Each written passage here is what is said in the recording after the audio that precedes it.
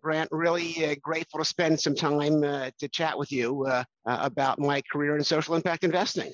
Yeah, no, I love it. So I think I would love to start there because I'm fortunate enough to when I get to talk to people, they're usually at a really profound point in their life where they're working on something that will last sort of far beyond they are here, right? And I think it's really cool to talk to people when they're in that mindset of creating something that will build a legacy. But I also thought it's important. I always think it's important to show the pathway to even get to that point. So maybe just take us through your career journey and how you sort of came about looking at investing in all these phases from an impact point of view. Like just walk us through that journey of how Turner Impact Capital even got started.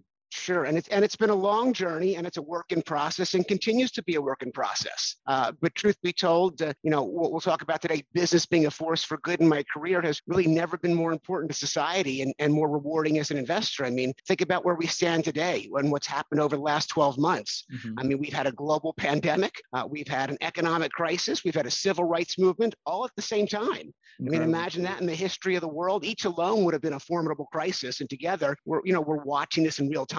And I think that while it's too soon to determine the magnitude of caused by these crises, it's clear, I think, to me, and I'm sure to you and most of the listeners, is that these crises have hit our most vulnerable communities of color and immigrants harder than others. And it's also exacerbated the government's inability to create lasting solutions to our most pressing challenges, because candidly, there's just going to be fewer dollars. So my evolution into what would be called an impact investor really dates back to my childhood, where my father was in the footwear industry and manufactured athletic shoes. And my sophomore summer of high school, my father sent me down to work in Puerto Rico, where he had a factory, and I worked on the assembly line in one of his shoe factories. And I worked, I think, a solid 8-hour day on a glue machine, which was truly subhuman in an environment that had no windows, no air conditioning. And I was working between two older men. If I remember correctly, it was Juan and Ricardo. And at the end of the summer, I went back to my home in Baltimore. My dad asked me what I had learned. I mean, that was an obvious question. An obvious answer I had was, I learned how to make shoes. To which he responded, you learned absolutely nothing, my son.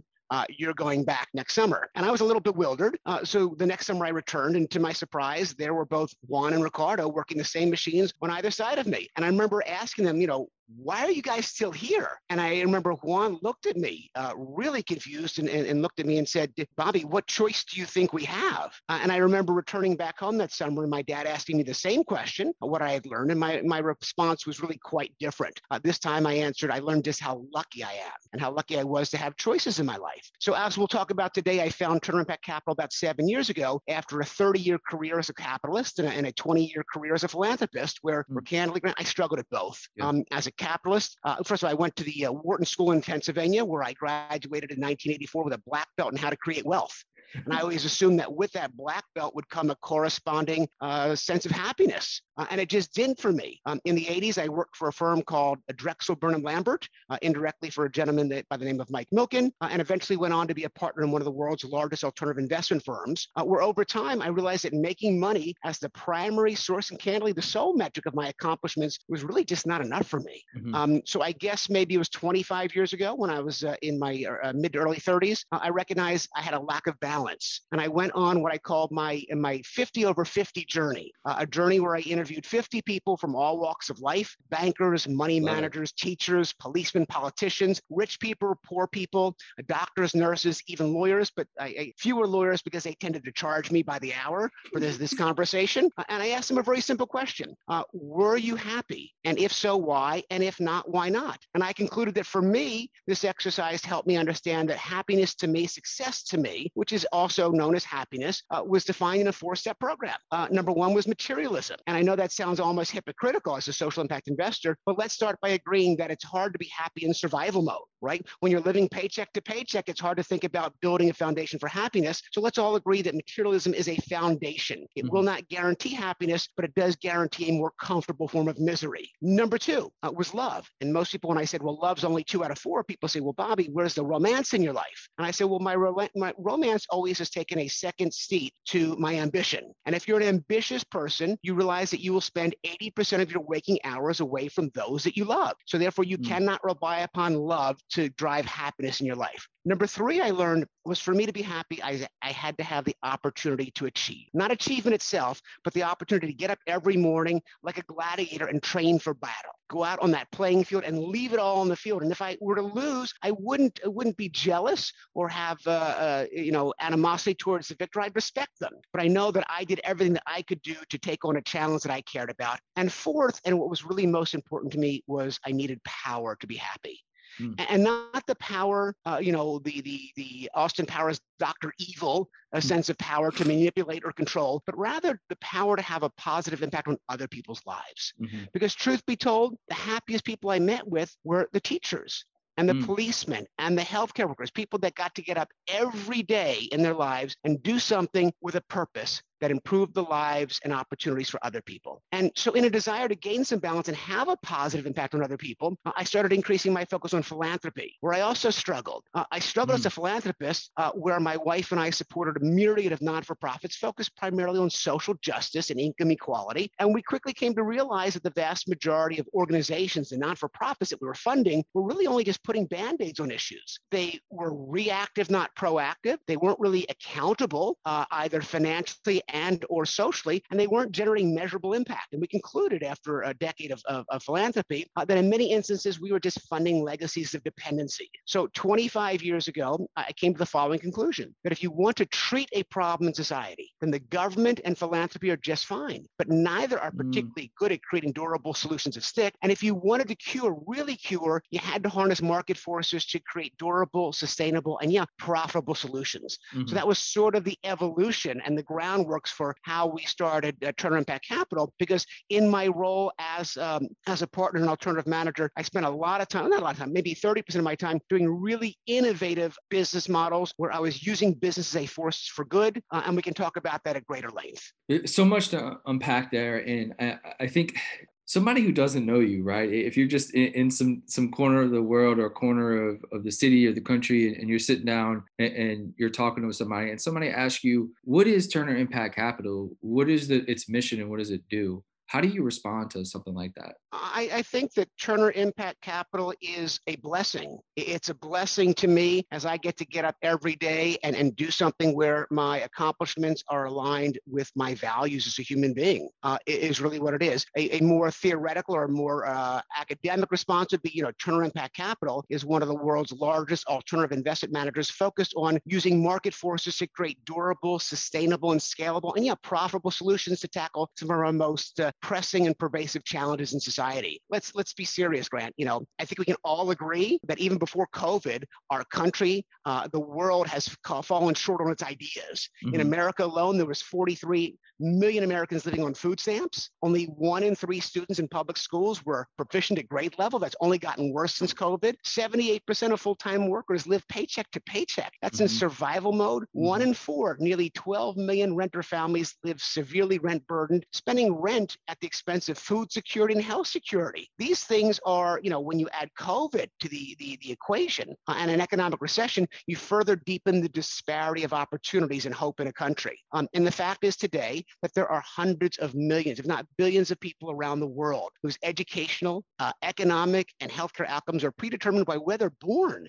Families living in survival mode, living paycheck to paycheck, for all intent and purposes, families that have been foreclosed out of the American dream and from prosperity, and it's just not sustainable. So what Turner Impact Capital is, it's an investment vehicle that invests in hope and recognizes that investing in hope doesn't need to be exclusive or segregating from being a profitable endeavor. So let's talk about housing, education, and healthcare, because these are the 3 obviously massive societal problems that we face. And what I really enjoy about them, and I think I want to start with education, just because I think that's sort of the prerequisite for everything we're talking about. I think it's obviously has such power in what it can do and the potential in someone's life. And why I say education first, and why I want to talk, because I really believe in charter schools, and I know it's still early on in sort of the idea of what that is. But can we talk a little bit about education and what Turner Impact Capital is doing from a charter school perspective to tackle public school, and how can capitalism improve public schools? And I'd like to set the stage by recognizing that,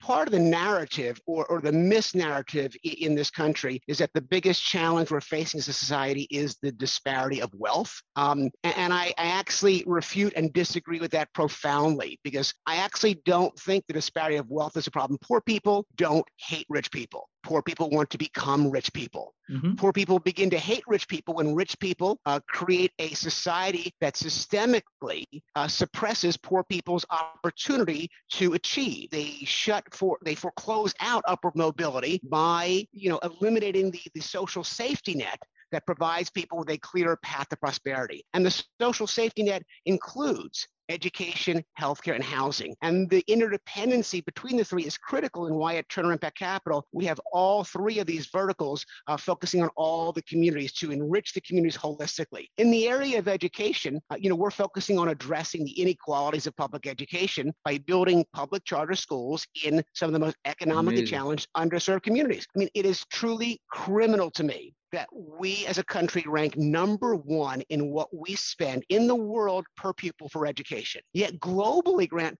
we rank 13th in reading, 37th in math, 18th in science. And while charters are not necessarily the panacea to the solution of public education, they're part of the solution, because in my opinion, the public school districts have lost their privilege of operating as a monopoly, as they have failed to innovate and educate our next generation. It saddens me to tell you that only 1 in 3 public school students in this country are proficient at grade level. And it's worse in urban communities. So while there is a universe of people, possibly teachers, unions, and others, that view charter schools as competition and undermining the unions, charter schools are incredibly pro-union. They represent the children's union, and they represent a parent's perspective that children and adults need alternative choices in education. So our fund is all about empowering the very best in class charter school operators that have proven track records, both academically and financially, to help them scale in the most economically challenged, underserved communities. And to date, our funds have actually built 115 public charter schools for high-performing operators, serving over 57,000 students, of which 77% are minority. And the vast majority of that set qualify for free and or reduced lunches, meaning they come from low-income families. These are students who otherwise would have been relegated to underperforming school districts, and our schools that we have built consistently outperform their public district competition. And by the way, while we are changing the opportunity set for tens of thousands of kids, our first fund generated just shy of an 8.5% return net of all fees for investors. That is truly doing good and doing well, social impact business at its best. And when we talk about charter schools, for maybe those who aren't as close into it, what is the power in it? Is it the idea that curriculum can be a bit more innovative and sort of coursework? Is that sort of at its simplest level at the heart of what makes a charter school much more impactful, or is there other elements within it? So I will start by highlighting the fact that the vast majority of charter schools do not outperform public school districts. And our job and our business model is not to scale mediocrity, it's only to scale the very best in class. But charter schools were created back in the 1990s as really a petri dish for innovation.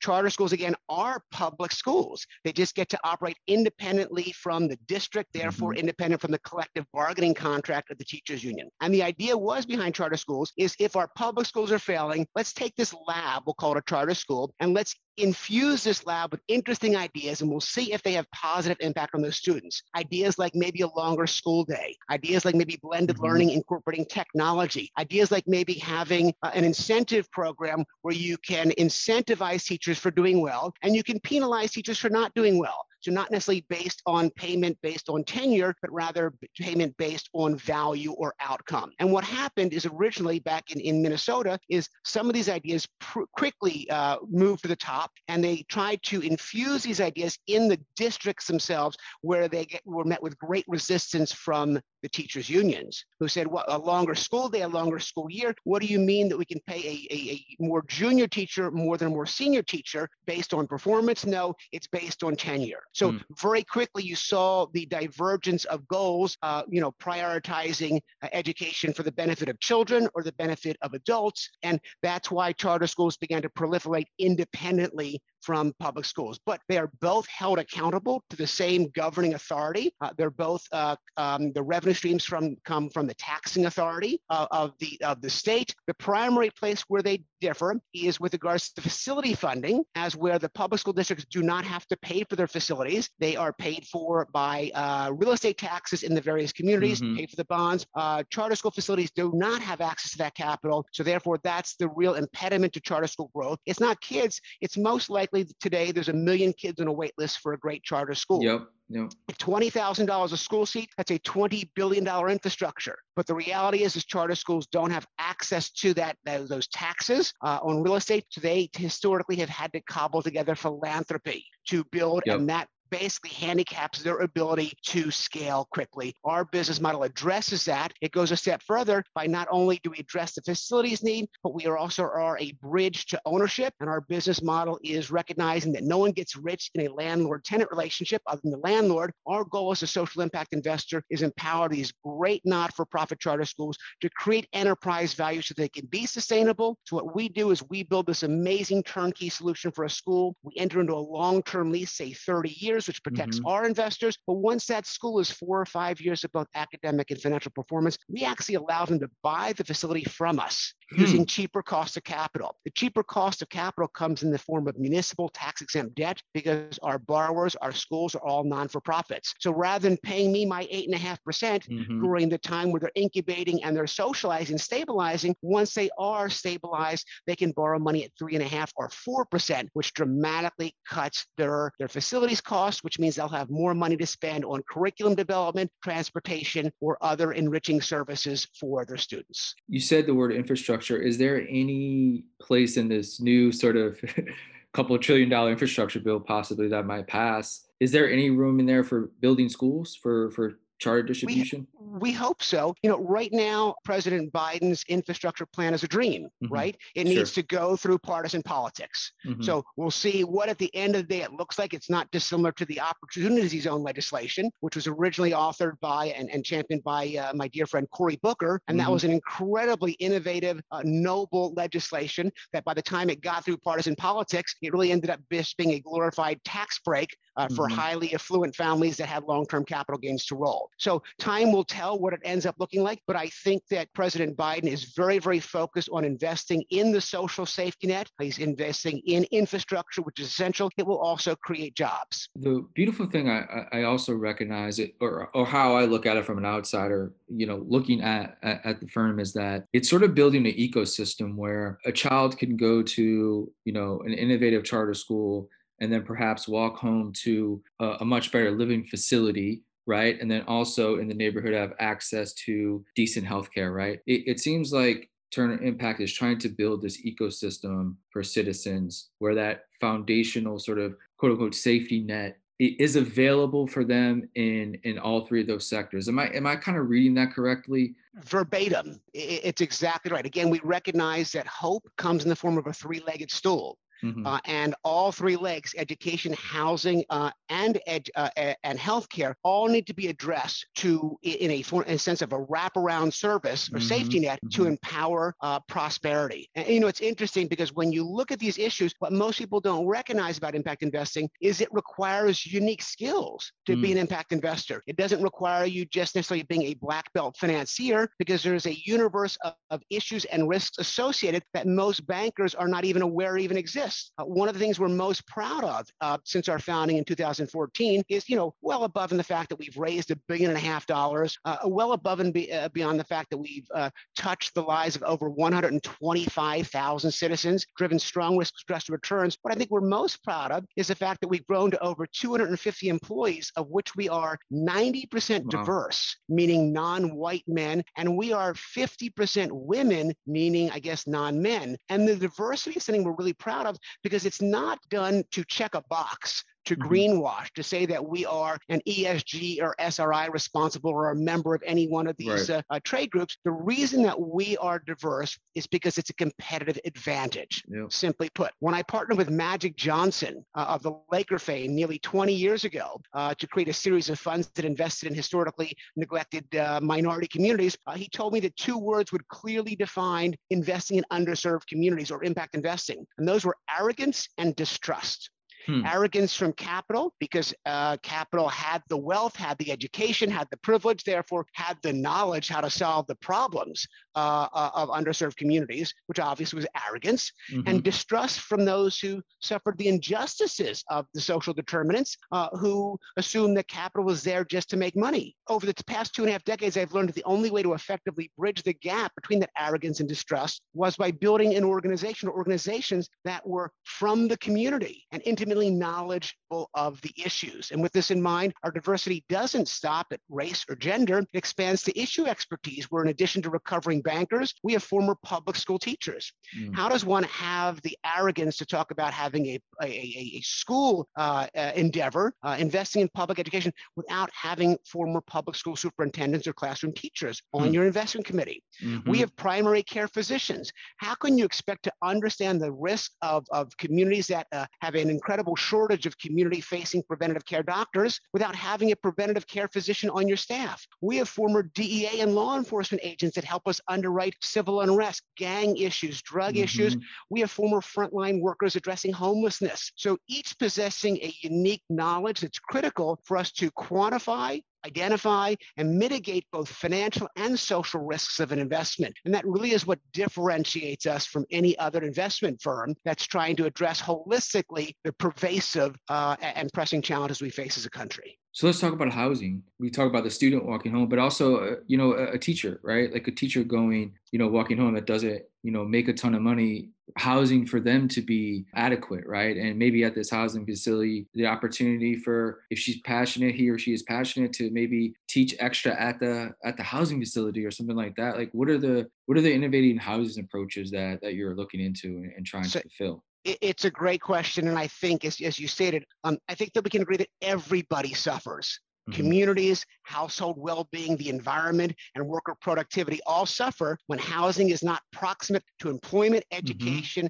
healthcare resources, and most importantly, is not affordable, right? Well, So that's yeah. problematic for everybody. Let's start with the fundamentals. In America today, and this is before COVID, there were 43 million renter households. That's absolutely increased over the last year. Sure. And that number, that population will grow by an additional 4 or 5 million over the next 10 years of, again, renter households, primarily consisting of immigrants and communities of color. 1 out of 2 renter households today in America are rent burdened, spending over a third of their income on rent. 1 out of 4, Grant, nearly 12 million renter families are severely rent burdened, in many instances spending upwards of 60% of their income on rent at the expense of food security, health security, education security, retirement security, at the expense of hope. And candidly, it's just not sustainable. Part of the challenge when we think about the new infrastructure plan that President Biden's putting forth is the obvious solution to this would be is let's just get private developers to build new affordable workforce housing. And by the way, I'm not talking about low income housing for families that earn below 50% of the average median income. This is poverty. Mm-hmm. That's addressed and captured within the social safety net of government programmings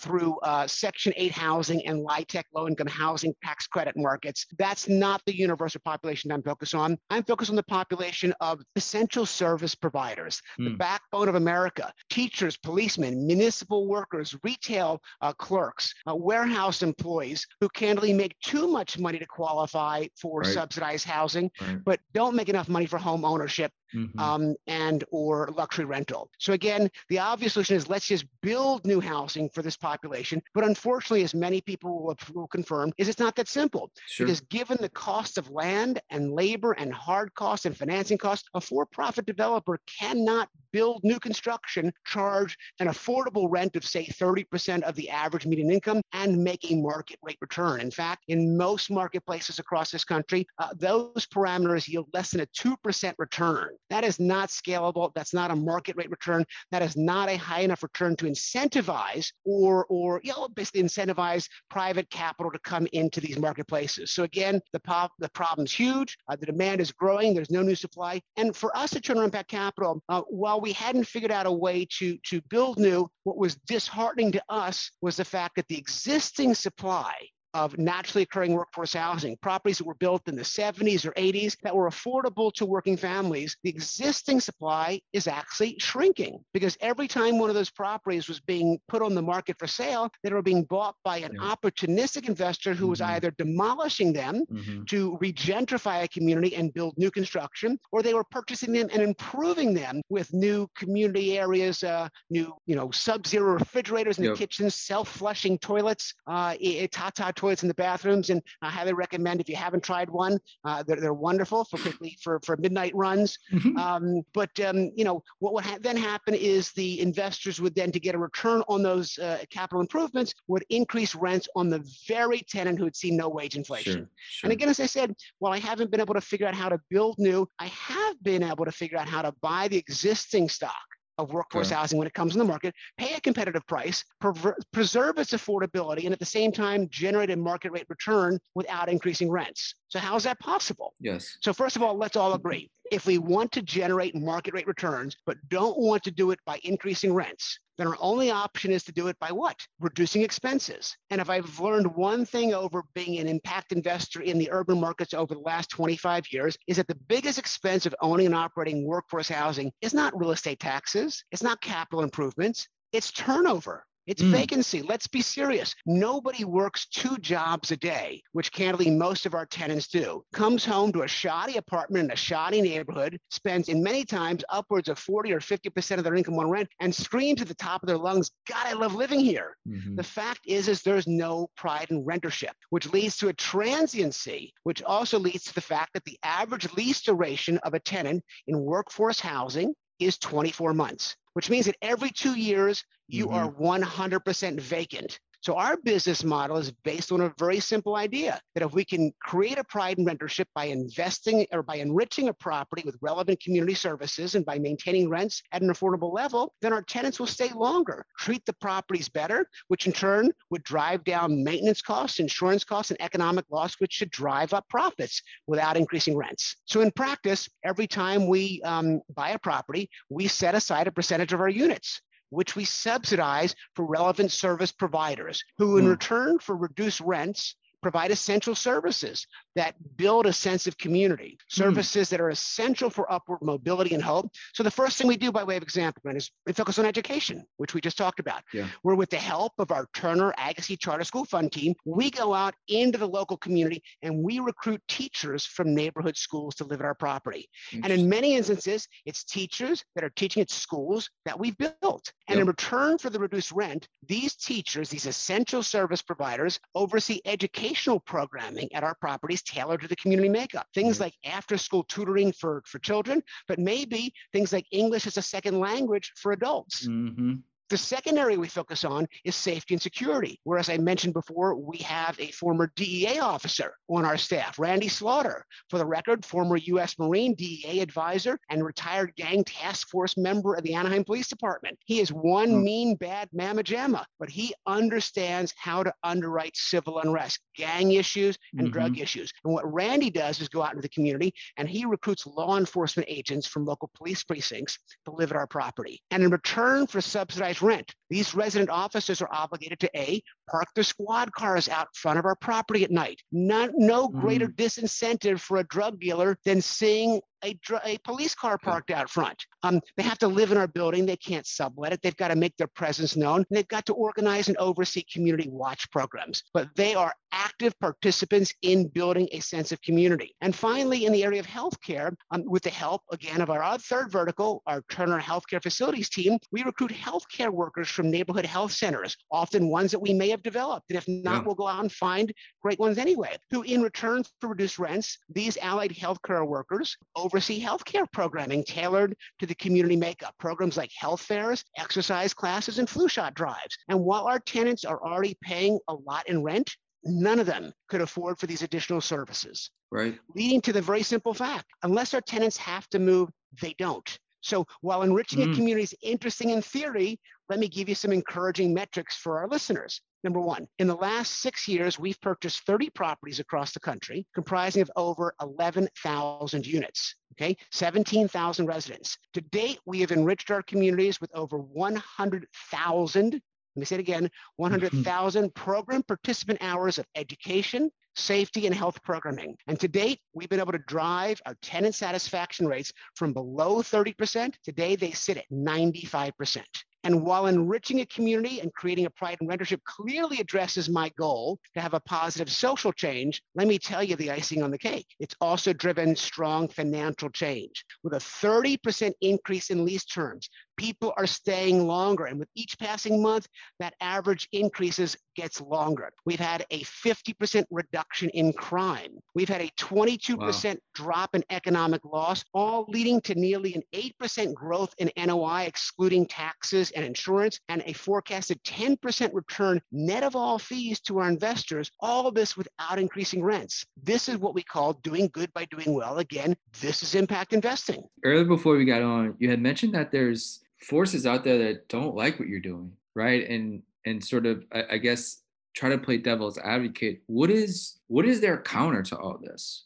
I'm trying to think of why people would not every representative in a local community, congressman, congresswoman, senators, why wouldn't they not say yes to all this and allocate capital to all this? From both of the public perspective and private, really, both sides. I wish I had a great answer other than it's just ignorance. Yeah, I think that might be it, right? I think it's ignorance. I think that what people don't recognize is that throughout history, we've learned that we don't learn from history, right? But we've also learned, when we have learned from history, is that revolutions occur when the majority of a society live in despair. And, again, as I said before, poor people don't hate rich people. They want to become rich people, but they do begin to hate rich people when rich people create a society of systemic suppression. And what we're seeing in this country is a revolution in the making. And that revolution is coming out of the vastness and the depth and breadth of despair of the tens and tens of millions of families who are living in survival mode, living paycheck to paycheck, who do not see any clear path to prosperity. And historically, while we have relied upon the government to provide that path of prosperity, that social safety net through education, housing, and healthcare, I think we can all see and realize that our reliance upon the governments to address those issues have failed and actually handicapped our outcomes, leading to a greater disparity of outcomes. And I think that while it's too soon to really understand the long-term impacts of this pandemic, we all know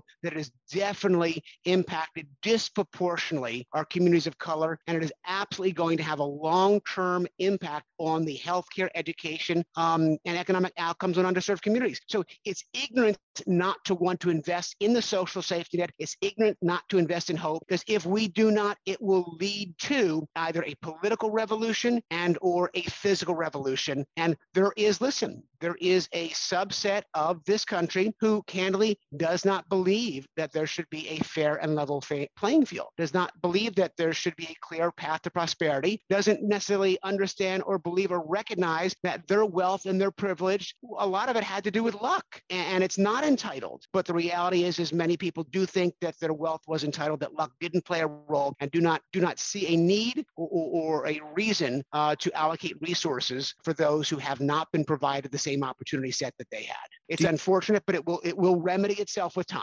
Is there like a specific case study city that you present, whether you're pitching investors or pitching like public servants, of an ecosystem where this has just excelled, maybe even beyond, your wildest imagination? Is there a city or community that comes to mind where this has just been implemented flawlessly and the effects have been very broad? I think it's a work in progress. I can show you not cities, but I can show you subsets and communities where we have been able to have a reinforcing mechanism on communities. As an impact investor, and I'll explain what reinforcing mechanism means, but it really, as a catch-all phrase, it means that making a dollar investment leads to $3 worth of wealth creation because of a change in outlook and a change in disposition. As an impact investor, listen, I'm required to make money for my investors. I report on three metrics. First and foremost, I report on how well we're doing generating risk-adjusted returns. Now, the reality is, over the past 20 years, most of the time I've met with new investors, I'm met with great skepticism. How in the world can you do good and do well? The traditional investor believes that if you superimpose a social metric on a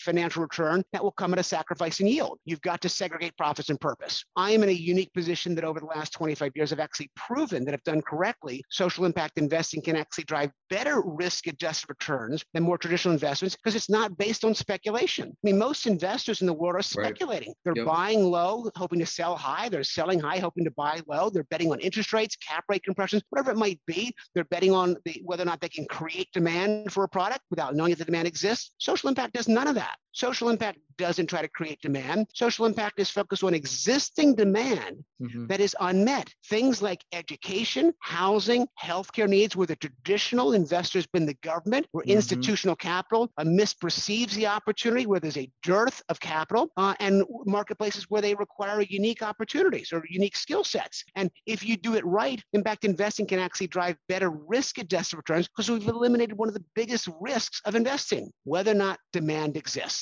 So I think that's, we're proving it out in all of our schools. On average, our schools outperform their competing school districts by over 10%. We're proving that in our housing funds. We're proving that in our healthcare funds. We are a case study. And I think the challenge is, I was a keynote speaker a number of years ago at the Freddie Mac conference, Freddie Mac being one of the largest GSA providers of mortgages. And I laid out my housing model like I just did to you and your audience. And at the end of my presentation, there was a question and answer period. And there was a gentleman, I think I spoke in front of about 3,000 would-be competitors. These were 3,000 multifamily investors. And one of the investors said, Mr. Turner, what a brilliant and innovative business model. Why in the world would you have just shared that with 3,000 competitors? Aren't you afraid of competition?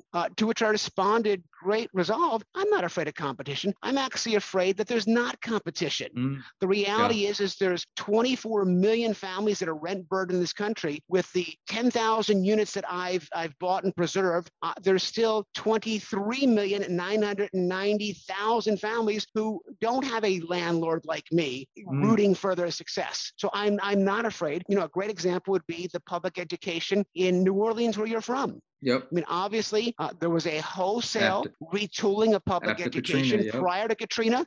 The schools were some of the worst performing public schools in the country. After Katrina, with the leadership and courage of the governor and the mayor, you retooled it as a charter system.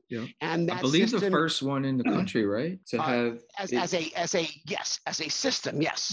The first charter school was back in Minneapolis, but what as you have proven is a wholesale systematic change, basically flushing what hadn't worked and being, open-minded to trying something new. The outcomes have been phenomenal with regards to public school performance in New Orleans. Yeah, no, it was, I remember vividly, obviously coming after the storm, it was there's be silver linings out of COVID, of course, and there'll be silver linings out of every natural disaster, but I thought that was potentially one of them. And it was really interesting to see and find out. I was like, wow, this has a chance to kind of really innovate an entire education system for the entire country if it works here. And then you have sort of this case study where you could take to other communities similar to New Orleans can benefit, I think, from an infrastructure change of just from education, because then it goes on to everything else, right? It creates more entrepreneurs. It creates more workers in skilled areas. Like the benefits from it are not just good grades, right? But it's more people go to college. It's more people get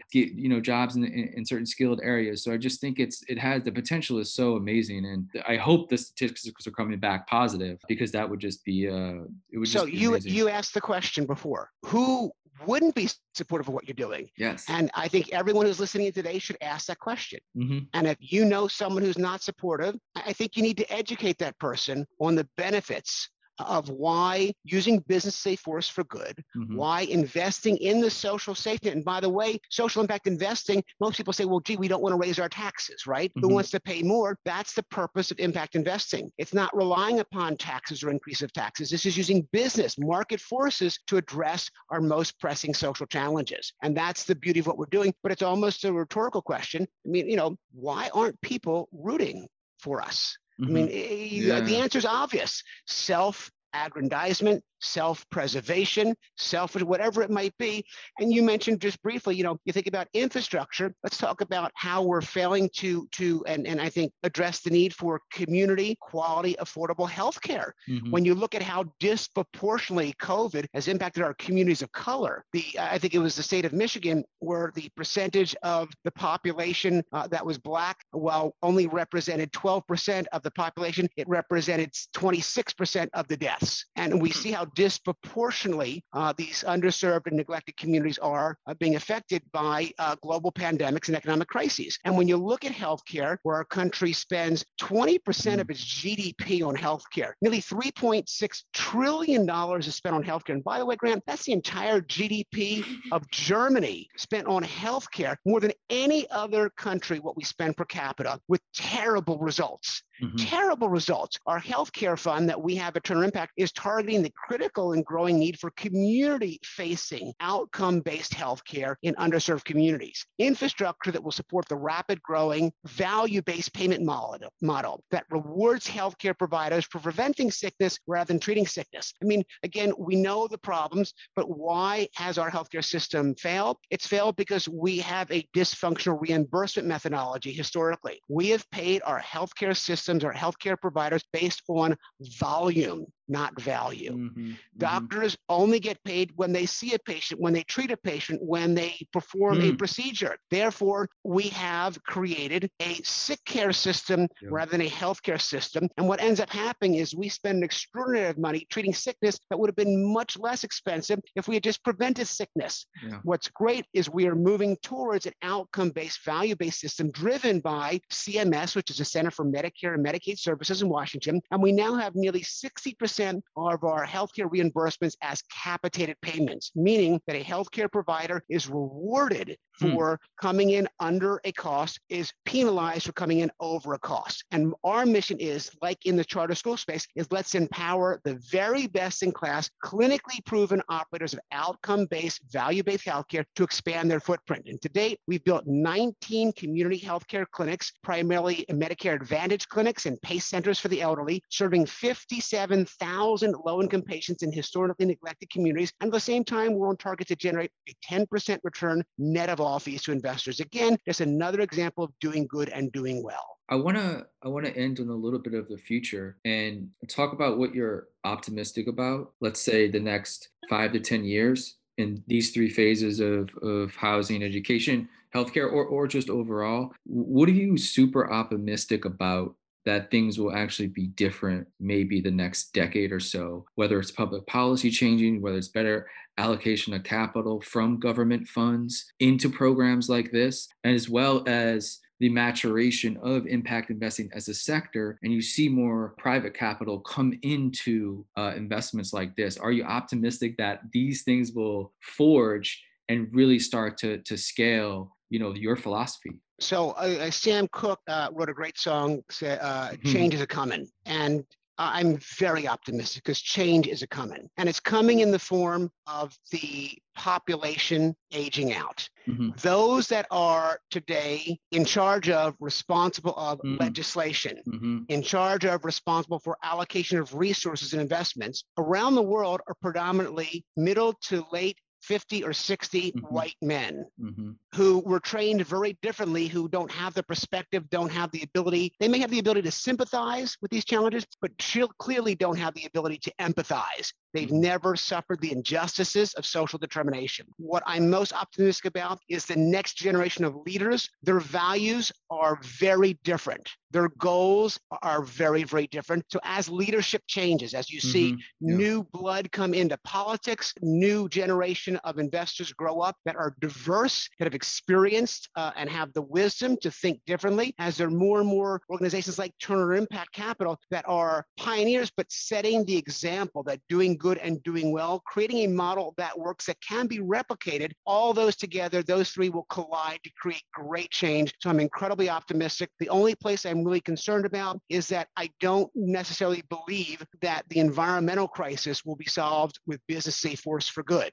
because there's so many competing motivations around the world as to why people are not going to go green. And I think that to address the environmental issue, we've got to go more global and treat it like we have done the pandemic with Mm, COVID-19. mm. And I think that's going to have to be governments coming together and allocating the proper amount of resources and legislation, because really that train has left the station. Using market forces to reduce our carbon footprint is not going to get us there. But we need to reduce the existing carbon in the atmosphere. Reducing the rate of acceleration is not getting us there. We need to extract the carbon. We need to sequester the carbon. The technology exists, but Yep. it doesn't have a market-driven solution yet, because it's not profitable to extract carbon from the atmosphere, and therefore has got to be government-led with regards to the allocation of resources, because you cannot commercialize yet carbon sequestering. Well, thank you so much, Bobby. This has been tremendous for me personally, and I hope for the listeners when they hear this. I know you're very busy, so I really appreciate you taking the time and educating me and educating hopefully a ton of people out there on the philosophies that you and your team are implementing across the country. And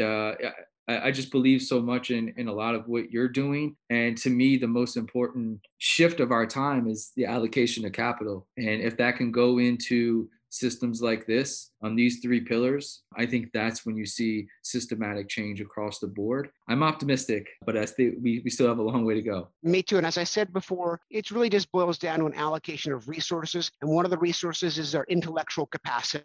Mm-hmm, Are we mm-hmm. going to be wise enough to recognize that unless we focus on building and enriching that social safety net, our way of society will not be sustainable? And again, social impact investing has never been more important to society, but it's also never been more rewarding as an investor. So I invite you and all of your listeners to, if they want to learn more, go visit our website at turnerimpact.com. And we welcome everyone to join the movement of using business as a force for good.